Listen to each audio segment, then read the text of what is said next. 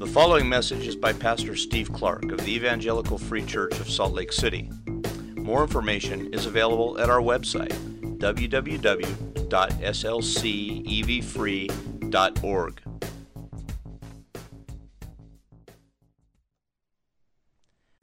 I have a number of points of information I need to give out to all the congregation. This is going to be largely a repeat of the email that you received, unless you didn't receive it. So check your inbox, check your junk mail, but it's possible that you didn't receive it because we don't have your contact information. And if that's the case, we would love to invite you to contact the church office. The information's on the website, and let us know either for the first time or to give us the current contact information, phone number, email, that sort of thing. We have a number of things I need to kind of make everybody clear about. First of all, we're going to be meeting like this for the foreseeable future. We don't know how long.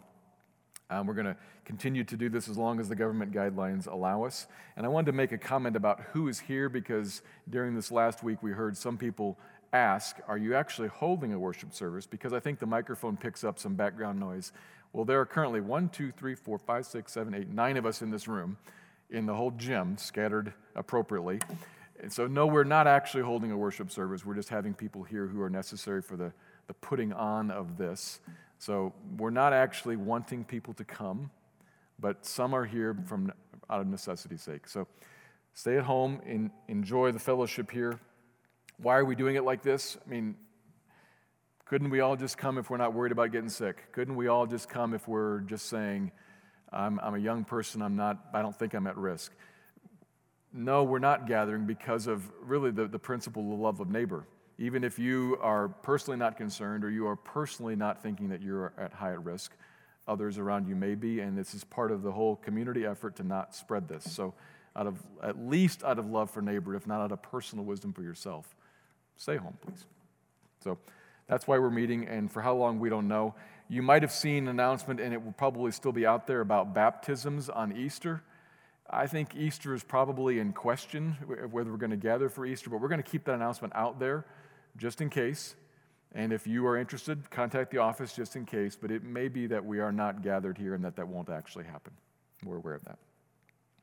You will also notice in the email that you received a point about giving. Giving is still an important way that we worship God and trust Him with our finances and with our lives, and of course the needs of the church still go on. So there is a way to give online. You can see that on our website, or of course you can mail in checks to the office. And related to giving, we also recognize that some people either in our church body either have or perhaps shortly will lose jobs or lose work. And if that's you or somebody that you know, we want to hear about that. We have numerous ways that the church can be of help to the people in the body. Of course, one can help another just as well as the whole church body can, but we have a particular way that we love to do that and want to know. That's the benevolence offering that we receive and then dispense. We want to know. Sometimes we don't know, so let us know. Honestly. We know we will have needs and we want to be able to meet them, but we have to know about them. So, in fact, relating to contacting the church office about information or contacting the church office about benevolence needs, we want to make everybody aware that the church office is still open. The church staff are still working. The church is still functioning in a number of ways. We invite you to contact, to call. We can actually even meet with people as long as we do it in small numbers and in socially distanced ways. But we have done that and can continue to do that if need arises. And of course, we can meet over the phone, online, we can trade emails, that kind of stuff. So please do contact the church office. Feel free to contact staff and elders. And in fact, the elders are in the process right now of calling through the church directory to kind of touch base with everybody to find out, how are you doing, what's going on. Related to gathering together, though, there is a reality that the ministries of the church have been shut down in a face-to-face present way. But a number of folks have already begun to experiment with some of the things that were mentioned in the email you received, virtual ways to connect. I know of a group of women who met yesterday via Zoom to pray, and it sort of worked. Surprisingly, if you have your eyes closed and you're only talking one at a time, it works. So there are ways to meet virtually, and perhaps you know of some were suggested in the email. I'm not a tech person, so I would not be the person to ask, but others are. And we are meeting that way, virtually, and we're also trying to encourage people, the phone still works too. Call people. Maybe people that you haven't seen in a little while, give them a call, see how they're doing.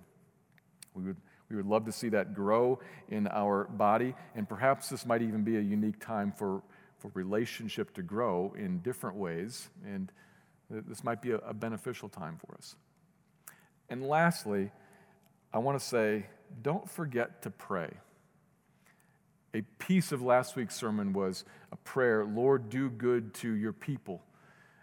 Don't forget to actually pray like that and to ask God, not just for him to do good to his people, but for him to intervene in the situations that we are facing, which are numerous, complicated, and serious. God wants us to pray. God answers prayer. So pray. Pray for maybe some things that are obvious. Pray for ill people. Pray for their health. And also pray that God would use this to draw people to himself, to awaken people. I'm going to preach about this in a little bit. That he would use this time to awaken people to spiritual needs. The spiritual need that we all face. Pray for that. Pray for medical providers who are, if not quite yet in our state, maybe soon will be very, very stretched. And pray for their physical health, pray for their physical strength, pray for their spiritual Godwardness too, that God would draw them to him and cause them to see their need for him. Pray for wisdom and grace in our land and in our leaders, and pray that this would be a time where really, I'm going to preach about this again too, pray that this would be a time when God does something unique in our country and sparks even a revival. We want to be real about that. God does sometimes use great social upheaval to awaken and revive his people first, to awaken us, and then to awaken a nation. Maybe he would do that. We should ask. So don't forget to pray. All these details are things about how we can connect with each other, how we can meet needs of one another, but we should be aware, I'm going to preach about this next week, if the Lord doesn't build the city, we labor in vain. Pray. So, thank you.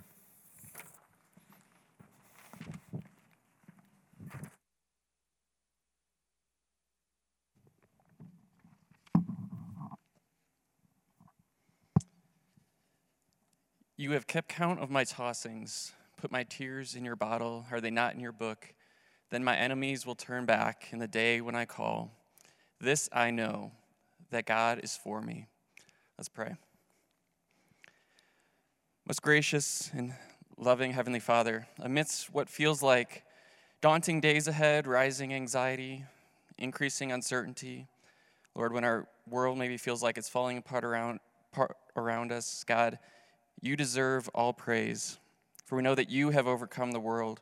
We praise you because you are gracious and merciful, abounding in steadfast love that we don't deserve. You draw us near when we have pushed you away. And you continue to work in all things for your good, for our good and your glory. Lord, we acknowledge our dependence on you. Recent events have reminded us how powerless we really are, and we know nothing happens in your creation that you have not ordained that is beyond your control. We may not be able to make sense of our present circumstances, and in many ways we rejoice that we are unable to understand the ways in which you work, but Lord, we know all things are in your hands and were written before the beginning of time. Though the earth feels like it might be shifting beneath our feet, sometimes quite literally, we know that you sit on your throne where you will continue to reign forever. And we humbly trust in you and ask that your will be done in our lives. We know your perfect love casts out all fear, and we pray that love upon those who are burdened now. Where there are basic needs that need to be met, we pray for your provision, Lord. For those in our congregation who are battling illness or will battle illness in the near future, pray not only for their healing, but for them to find comfort in you. Would you provide for them physically and spiritually in their time of sickness and suffering? For those who have rising anxiety over employment situations, would you provide direction, build in them hearts that trust in your sovereignty? Father, for those who might be struggling with relational conflicts or are battling feelings of loneliness and the present calls for isolation, would you comfort them, strengthen them as you draw them closer to you? Father, we pray especially now for those who are caring for the sick, for the medical professionals risking their own health and safety to care for others. Would you give them strength and endurance? For those seeking vaccines and medications for the coronavirus, would you grant wisdom and resources? Lord, you are the great physician with power over creation. We pray that should it be within your will and purpose, you eradicate the threat of this virus once your will has been done. We repent of our feelings of self-sufficiency and pride that create fear in us when we're threatened in times like this. In this time where the world has maybe temporarily stripped things away from us, would you identify for us that which maybe we've made into idols in our own lives, demanding our attention and devotion? Would you draw us back into communion with you through repentance? We thank you that though we are sinners who daily wander from you, through your mercy and grace, you sent your Son as atonement for our sins, so we could be called into relationship with you as sons and daughters. We pray that though we are not able to physically gather together now as a body, your Spirit would continue to knit us together as we worship and lift up your name from our respective homes, as we support one another in hard times and demonstrate a love for our neighbors in the manner you modeled for us, and as we unite in prayer, lifting one another up so that we all might draw closer to you, Father. You are faithful forever. You are perfect in love. Lord, you are sovereign over us, and for this we give you all the praise and glory you deserve. We ask that you fill our mouths with laughter, our hearts with joy, knowing that your promises are our delight, and that you have indeed done great things for us. We pray that you would speak now through your servant Steve in this time and open our hearts to what you would have us hear. We pray that you would be with this congregation, be with your people all over the world. Lord, we pray this in your name. Amen.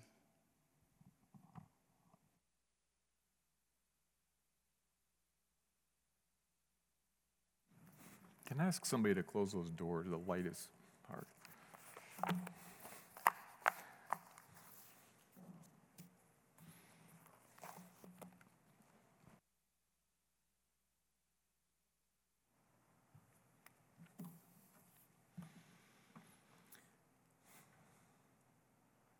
Someone on Tuesday asked me if this was the end of the world. And I said quickly, no, of course not.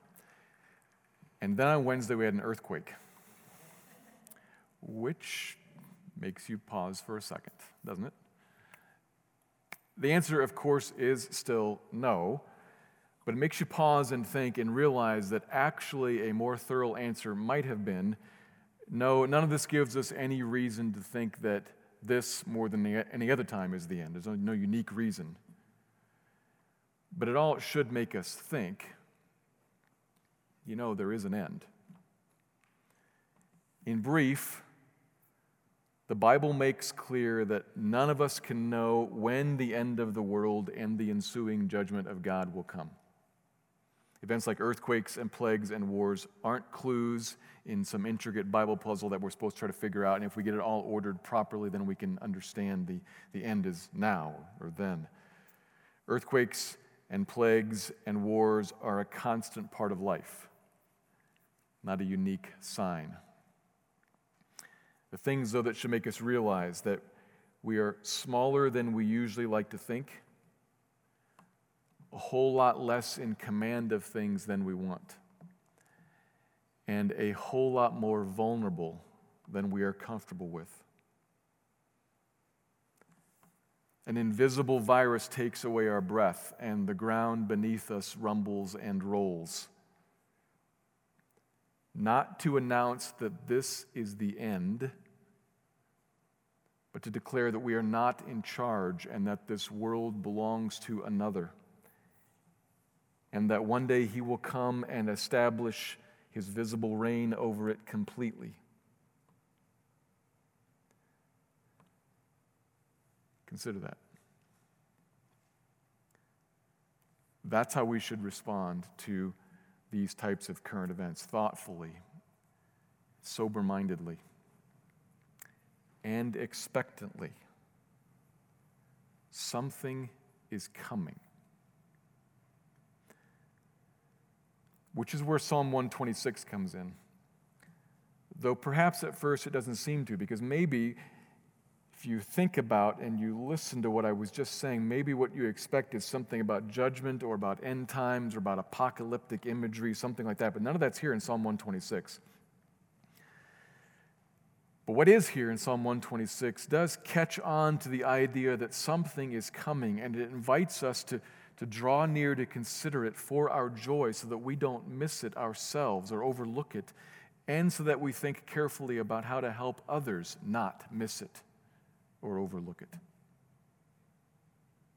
So Psalm 126 is about what's coming, but begins first with what has already come, and through it all is a constant thread of joy. Not judgment, actually. Joy. Let me read it and draw out 2 observations from it. Psalm 126. When the Lord restored the fortunes of Zion, we were like those who dream. Then our mouth was filled with laughter, and our tongue with shouts of joy. Then they said among the nations, the Lord has done great things for them. The Lord has done great things for us. We are glad. Restore our fortunes, O Lord, like streams in the Negev. Those who sow in tears shall reap with shouts of joy.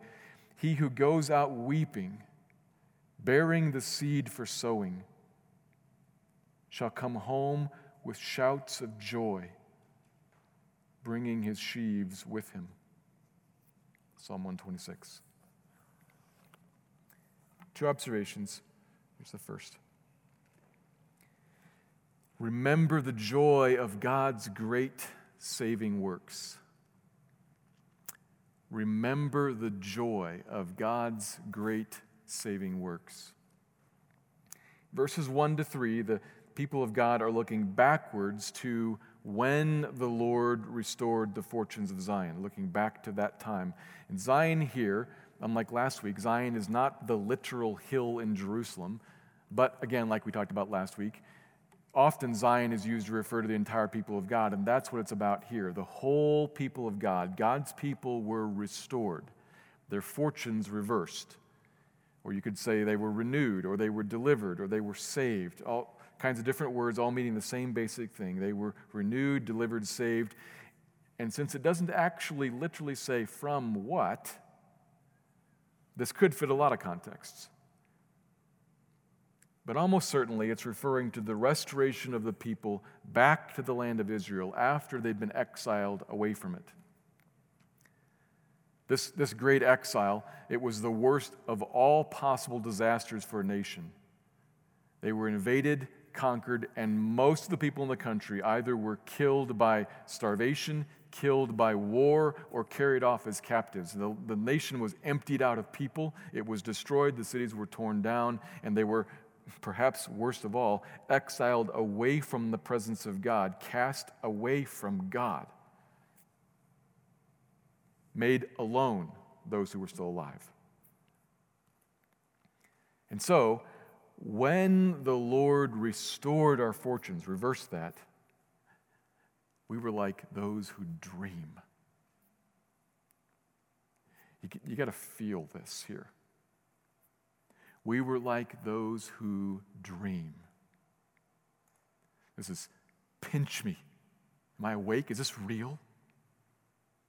I can't believe it. I dare not hope this is happening.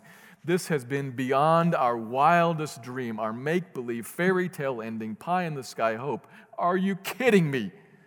Sort of dream. Then our mouth was filled with laughter. He's not saying, that was a nice day. Filled with laughter. Are you kidding me? Shut up, we're going back? The Lord is delivering us, saving us. And our tongue full of shouts of joy. This is the best thing ever. Shouting. I can't believe it. I can't believe it. I can't believe it. My whole life I've lived as a slave in Babylon, and you're telling me we're going home, we're going back to the land, we're going back to the city. It's ours again? It's delivering to us. It's giving to us. Are you kidding me? That kind of shouting, exuberant, laughing, excited, delighted joy. It was like we won the lottery, the sweepstakes, the Super Bowl, the World Series, the World Cup, the championship, the election, got married, had kids, got a job, got promoted, inherited an estate, all in the same weekend, blown away, can't believe it. Joy. This is good fortune like no good fortune ever. And even the nations all around, this is the end of verse 2 here. These are all the non-people of God all around watching what's happening, seeing the political events turning, watching people sent back home, paid to be sent back home, given money to rebuild. Even people around say, that is, wow, I cannot believe. Their God must have done something amazing. What's this? The Lord, Yahweh? This Yahweh, they didn't do that. Their Lord has done some great things for them. And we agree, indeed, the Lord has done great things for us, and we are glad. This first part is 3 verses long, and it has 4 phrases of exuberance, expressing how the people of God feel, like those dreaming and filled with laughter and shouts of joy and gladness. It is not hard to see the emphasized emotion here pouring out of this and to see why. They are overwhelmed with joy from God's saving work on their behalf in the past. The psalmist is looking back and is taking his readers, those who would read this and who would pray it, he's taking them back with him, these other faithful people of God, and saying, do you remember? Do you remember? Because they're not there right now.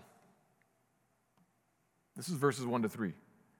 As we're going to see, the second half of the psalm makes clear that right now there is a sense of hopelessness and tears. That's coming. We'll talk about that. But they're not there right now. So he wants in this first part to say, do you remember when the Lord restored our fortunes? It was the best, most astonishing, most joyous reality that we ever could have dreamed up, and it happened. We lived the dream.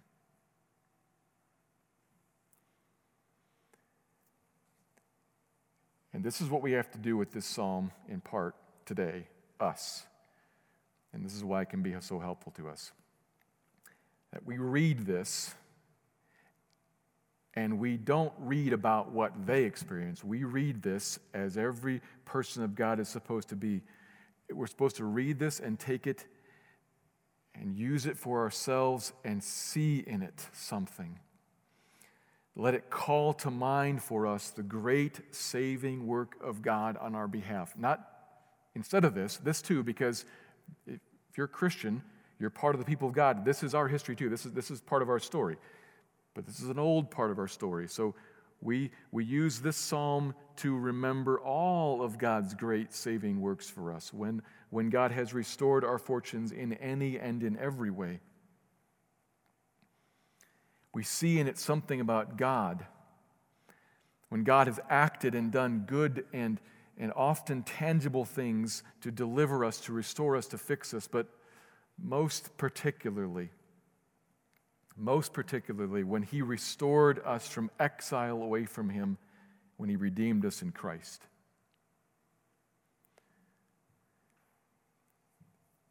God has acted in Christ to set you free from the snare that your enemy had you in. He had captured you and taken you, and He has broken you free. God has broken you free from that. And as you consider that exile, that death, that captivity, and freedom from it, the joy of your salvation controls you. Just like this. Doesn't it? Doesn't it? I mean, how I was earlier there, joy! That's how we are all the time, right? Not quite. We need to think about that a little bit. The great works of God in sending Christ to restore our fortunes are, in fact, the most joyous thing imaginable. If you understand the truth about what our fortunes were, what the fortunes of a person still are who is not trusting Christ. Without Christ's cross, we were rebels, alienated from God and utterly doomed, separated from Him for eternity, doomed to suffer His wrath.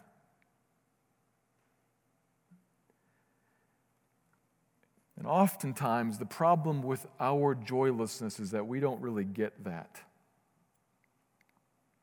All of that. A crashing economy and a mysterious, deadly disease actually do look and feel important to us. But eternal doom, even the phrase eternal doom, that seems like some religious mumbo-jumbo from some ancient book somewhere. Okay, yeah, but this is important right now. That's how it feels to us. That's how it feels in the day-to-day walking around. But if you see and feel the gravity of what our fortunes were, then all of this comes into perspective. Ultimately, let's say this carefully, ultimately, you don't need a rising stock market and a vaccine. Now, do we pray for a vaccine? Absolutely. We just did. I will again today. Yeah, for sure. And do we want a rising stock market? Sure. A good economy, of course. Not just for our own pleasures, but because it helps people. We do want those things. But ultimately, you need the Lord to restore your spiritual fortunes, and God in Christ has done that. Answered the judgment, removed the guilt off of all who trust Him by laying it on Christ, and removed the gap that existed between you and Him, and united you with Him, even coming to dwell within you, Christian. You are forgiven, granted a seat at His table, brought up next to Him like a son or a daughter, invited into the presence of the God who made all of this and who reigns over all of this, who makes molecules and makes the earth to shake. That God has brought you near, called you friend, called you beloved, and says, I want to commune with you now and forever in good and in joy and in love and in hope. Come. That's what God has done for you in Christ. And in fact, if you only focus on just, I want to keep talking about this, because if you only focus on just, He removed off of me His wrath, that is critical and key, but that's not the most of it.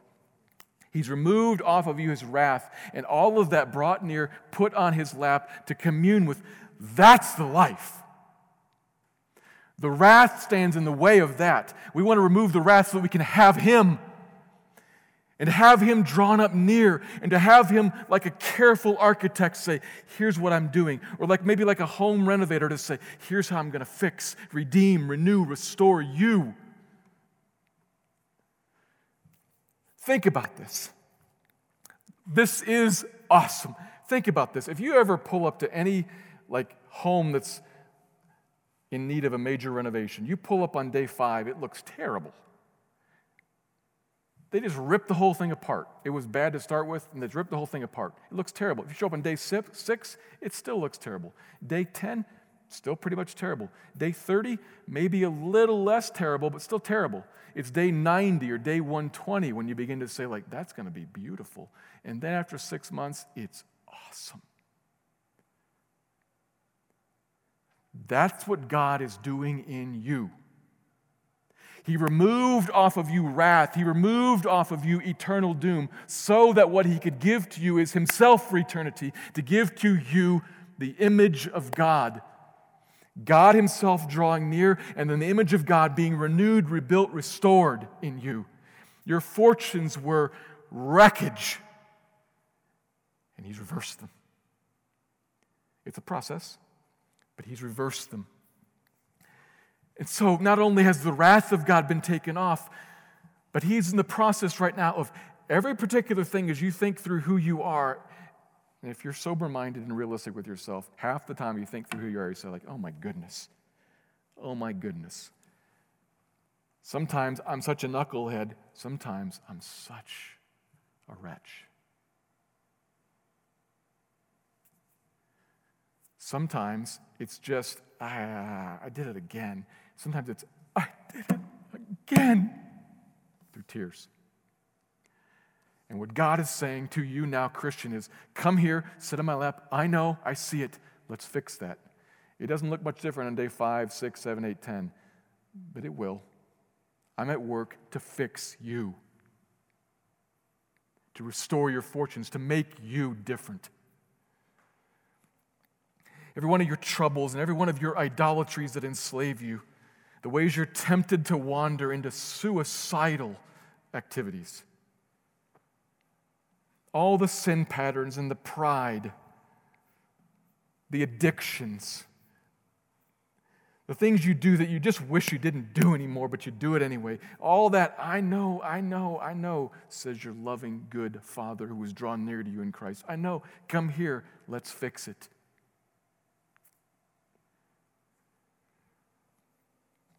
This is the one who controls every atom everywhere and has drawn you near to control you for great, great good, to recalibrate, to fix, to pull out what's busted and put in a new part.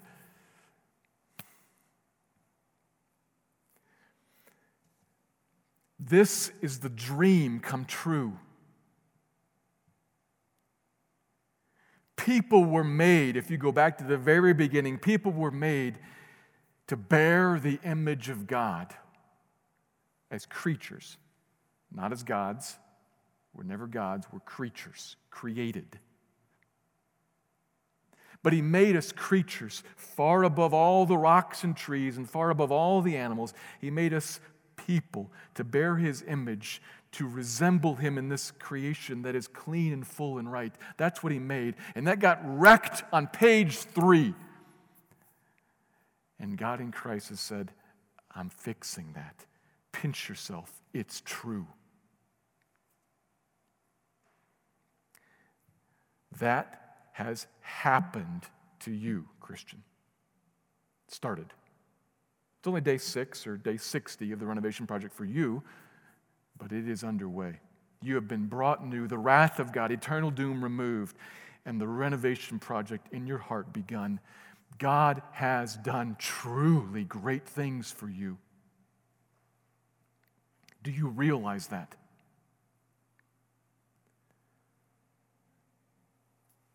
The problem with joylessness often is that we don't realize that. We don't realize the true gravity of our condition before or the true glory of our condition now.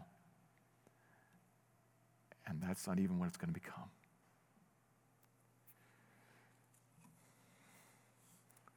But if we're honest, sometimes we'd find it hard to say, yeah, verses 1 to 3 are how I am every day, filled with laughter, shouts of joy. He's done great things for me. I'm living the dream.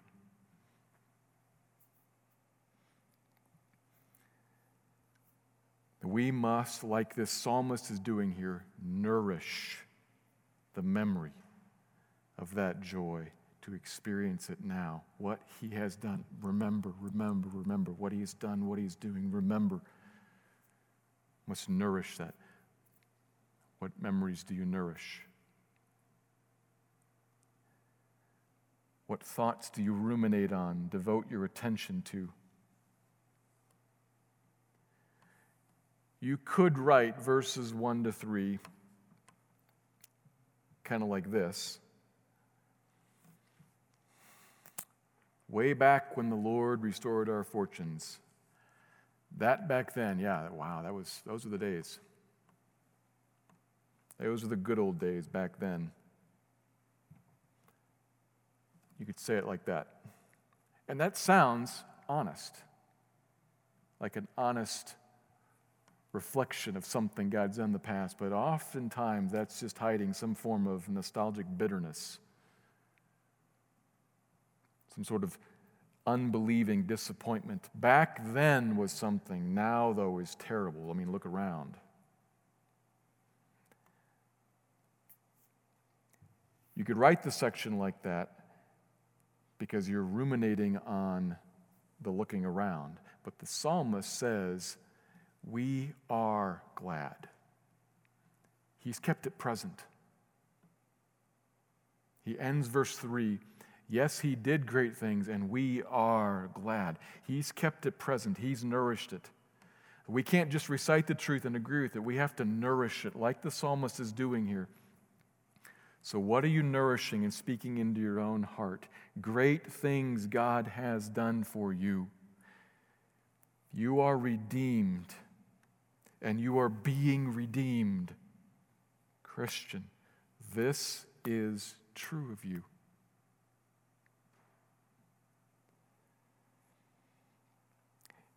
If what you feed your mind with, and I have done that the last couple weeks. I mean, probably beginning about Thursday last week, I've been like MSN addicted. Because there's always something new, always something new. And it is really easy to feed that to your mind. Oh, this shut down and that shut down, and they're predicting 20% unemployment. Oh, my goodness. And how many people might die if we don't do anything? How many? Oh, my goodness. Oh, my goodness. Oh, my goodness. If that's what you feed your mind with and ruminate on, it will seem insurmountable and gigantic. And at best, what God did in the past will seem nice, but right now is a disaster. What do you feed your mind with? I'm not saying cut yourself off from that, but take that and ruminate on, nourish God present in me to redeem. Both. But feed yourself with the truth about Him and see this through that lens. If you don't, you'll be overwhelmed by it, and joy will run away. But if you look at this stuff here through the lens of what God has done and what God is right now doing in me, the fact that I am living the dream with Him and in Him, this all takes on a different perspective. And you can step into it and say, oh, this is actually God at work in the world, continuing His process of restoring my fortunes. I don't understand how. But I do understand the Bible has said, this is crazy, but true, that all things are mine. And when Paul says that in Corinthians, he even includes death in that. All things are mine. God holds all things in His hands, and all things are being used by Him for His good purposes. Means all things, Christian, are yours, being turned and planned and carried out for you, for your good in eternity. Life and even death is yours. This is what Paul says is astonishing. If you grasp that, see that, then you can sit in the middle of a world gone crazy.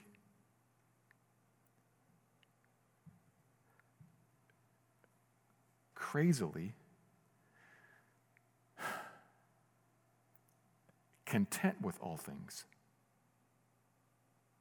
It doesn't deny the reality, but content with it. And as you sit there with the world going, content with it, you're just a half step away from laughter. I can't believe this. I knew a woman who was in the Sears Tower when the planes ran into the Twin Towers and the Pentagon. She was in the Sears Tower, way up. And, of course, everybody thought, we lived in Chicago at the time, everybody thought the Sears Tower was next. And panic ensued as the Sears Tower tried to empty out. And as she was stuck in a mass of people going bzzz in abject fear, as she recalled and recounted later, said, I realized I believe. And oddly, I had a little smile come over my face and a bigger smile in my heart. I believe. I'm okay. If, in fact, there are already planes inbound against this building, I'm not getting out of it anytime soon. I'm okay. I can't believe that. I'm okay. I believe. She's right there, just a half click away from giddy in the midst of pandemonium. Now, people's emotions are different and how they respond to different things. I'm not saying that we should be walking around laughing right now, but I am saying there is something here about I remember the great things that God has done, and I see what He's doing, and I am glad right now. Well, as we're going to see, He's also weeping. He's sorrowing and rejoicing. Remember the great works of restoration and renewal that God has done. And second point, then, we are gospel ministers expecting God to again bring great renewal.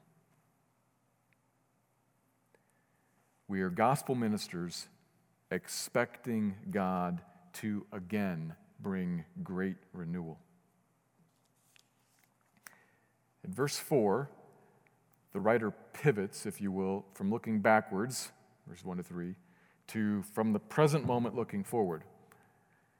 And it starts with a prayer of need.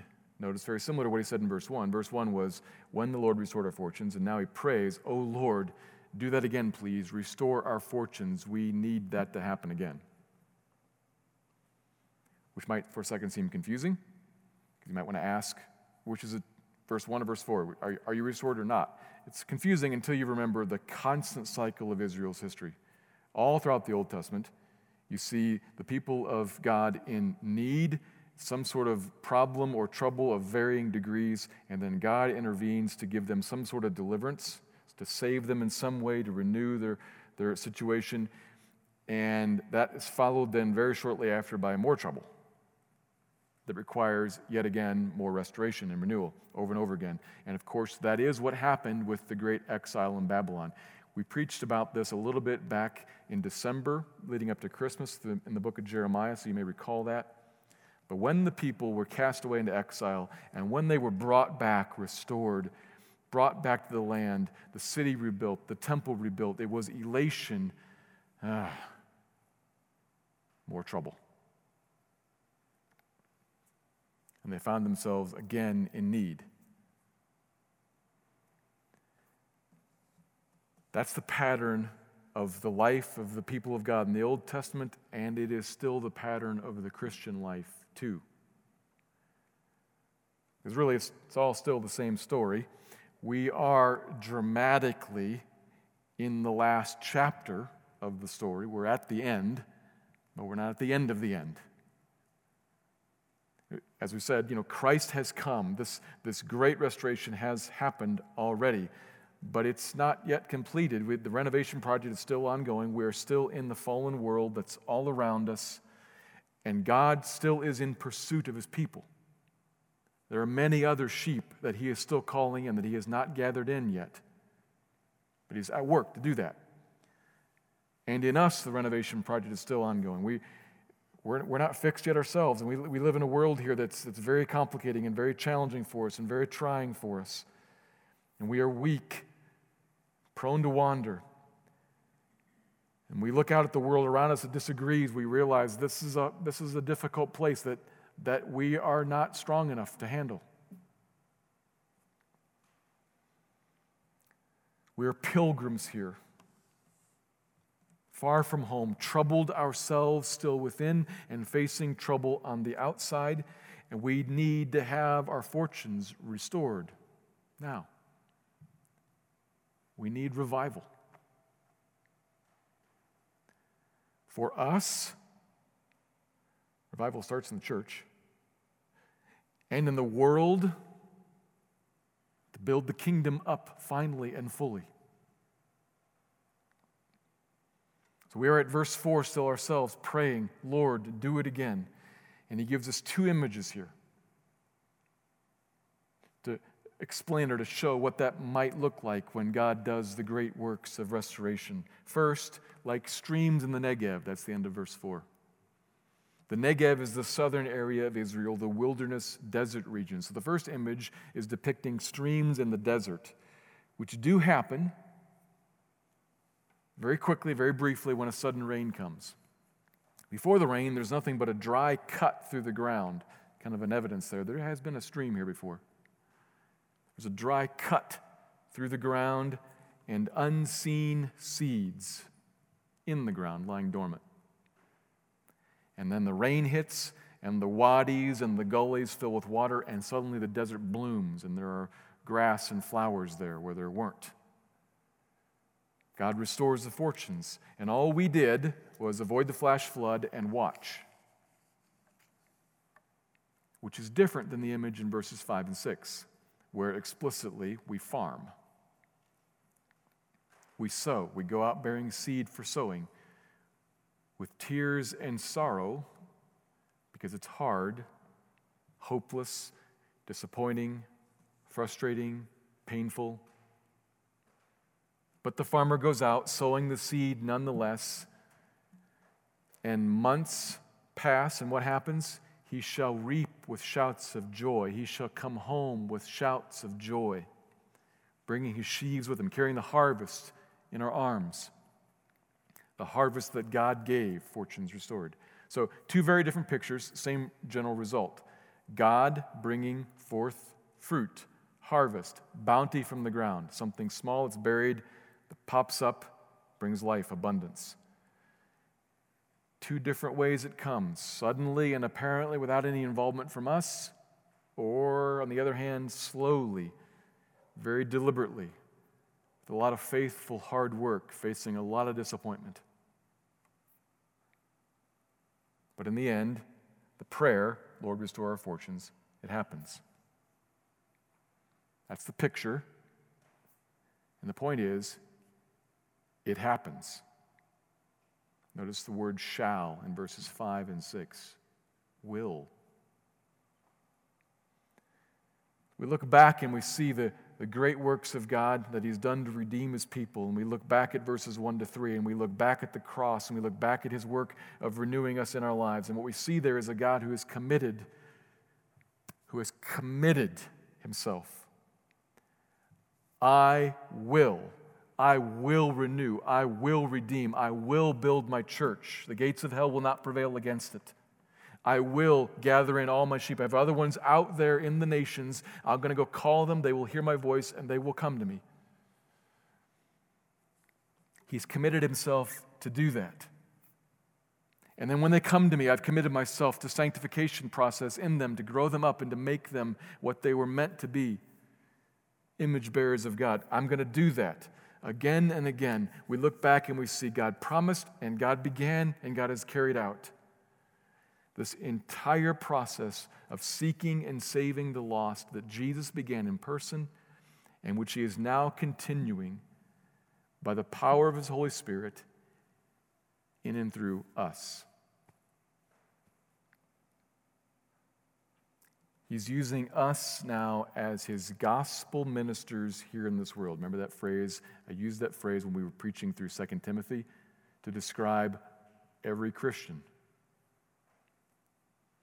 Ministering, that is, serving up in some way or another the good news, the gospel, of how God is saving people in Christ. To serve that up in whatever way is appropriate for our circumstances and our gifts. Every one of us, every Christian, is a gospel minister here in the world. And so all the while that he is working in us to grow us up and continuing the renovation project in us, he is also using us in the family business, so to speak, of gathering in all of his people, of restoring the big, wide fortunes of his church everywhere. He will seek out his sheep and call them, and he will save them, and he will not fail. And the process between where we are right now and the great end, when it all finally gets fully, completely restored, and all the people of God are gathered back, and we are all made completely right, and sin and fallenness and darkness is wiped off the world, and it is all made new. The process between now and then is ongoing, involves us, and shall succeed. Times of renewal from the Lord will come. So the other way we use this psalm is we pick it up and we look at verses 1 to 3, and we use it to nourish in us the ways that God has worked great things in us. And then we pick it up in verses 4 to 6 and we say, oh, and there is more to come. And you want to use me, even if it's hard right now. And I go out to sow in sorrow through tears. And the two halves connect. How? I look back and I see what you have done, and I see your character, and then I see and know what you will do. And I believe that. I look back, and that gives me evidence that there is more grace to come tomorrow. And I step into it in faith and in hope, rejoicing, even if weeping, because the work is hard. We take up this psalm and we say, God is going to, for sure, bring more times of renewal and restoring. Revival will come, sometimes through sudden work of God, and sometimes through slow and faithful, difficult work of God. But it will come. And we have a part in that. To pray and to sow.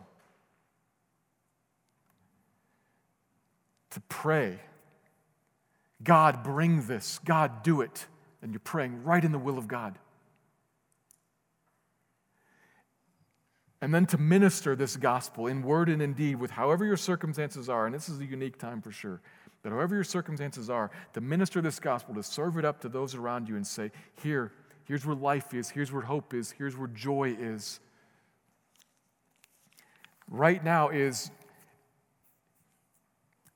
maybe what's happening right now is some sort of a pulling back of the covers to say, it has never been different. We have always been small. We have always been vulnerable. We have always been in need. But now, maybe we see it now. There it is. And maybe at a time like this, people are, for the first time, or for the first time in a long time, caused to actually think about serious questions. Pray for that.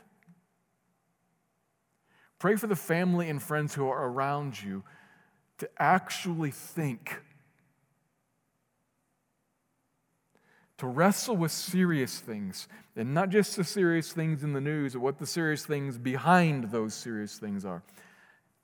I remember having a conversation one time with a guy, this is many years ago, and he was a college student, and I had a conversation with him that surprised me, because here I am talking about this, and I'm saying pray that people ask questions, but a little bit of me didn't really believe that actually happens. And I'm talking to this guy. I just talked with him about the gospel a couple days before, and I'd shared with him, I think I've shared this story in other contexts, maybe you've heard this before, but I shared with him about Jesus, I shared with him about his need, I shared with him about everything we've already talked about this morning, and he said, okay, I'll track with that, okay, great. Anyway, see you later. And I thought, well, okay. And I prayed that God would in some way make that important to him, relevant to him. I saw him a few days later, and I asked him, just kind of by faith, like, so have you thought at all about what we talked about the other day? And he said, I can't sleep at night. He's a college kid. College kids have no problem sleeping. I can't. He had the top bunk. He said, I lie awake in the bunk and I look at the ceiling and just think, who is God?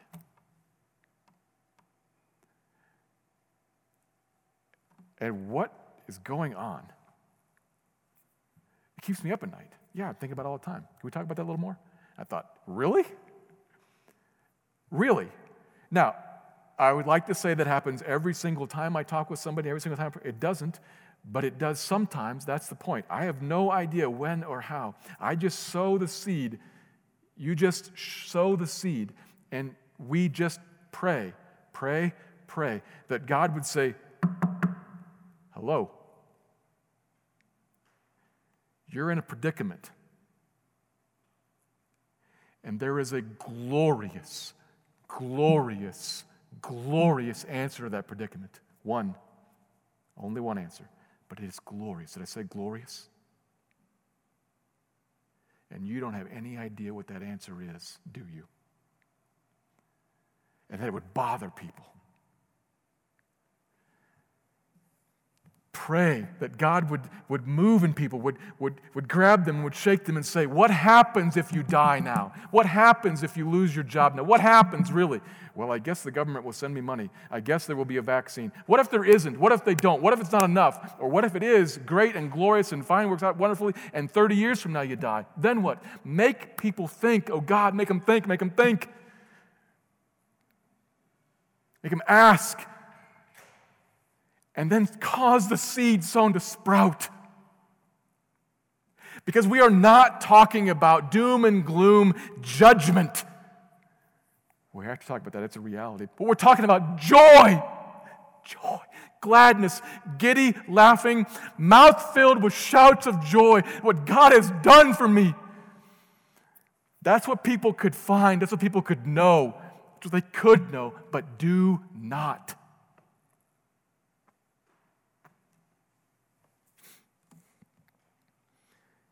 Pray that God would cause people to ask, to think, to wonder.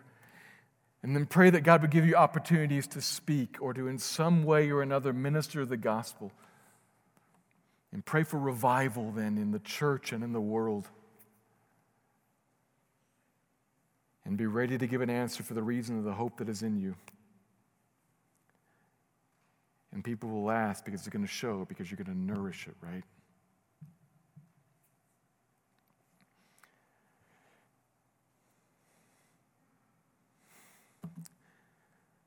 Now, obviously, all through this is the psalm written for the faithful people of God to speak to them. And I realize I've been talking as if I'm talking to Christians, but it's possible that you tuned in this morning because the people that I'm talking about, the people that I'm saying are thinking about this or need to think about this, maybe that is you, in fact. And maybe you're listening now because God has already made you ask and you're looking. And if that's you, here's the answer. God has done great things in Christ and in Christ alone, and God has done those great things to save people who surrendered Him in trust, like we talked about last week, who say, I have nowhere else to go. I give myself to you. I am guilty before you, and I'm not going to try to claim otherwise.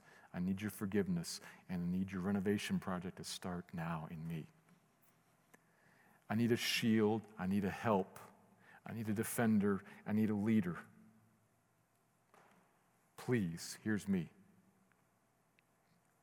Come to Jesus like that, and He will receive you and forgive you. Take control of you for your great good. It may involve gutting the place first. What comes out the other side is glorious. He'll fit you for heaven and give you a stake in it. So trust Jesus and find life. Find your fortunes restored profoundly and deeply and forever. That's what God has done in Jesus, and He offers it to you if you'll trust Him. Let me pray.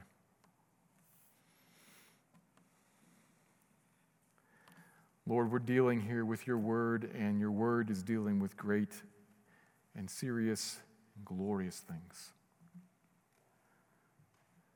So we ask you, Lord, would you do the work? All we can do is step out and pray and sow. You are the one that causes seed to sprout and life to come. You are the one who renovates the heart. You are the one who calls in your people. So please bring times of refreshing now.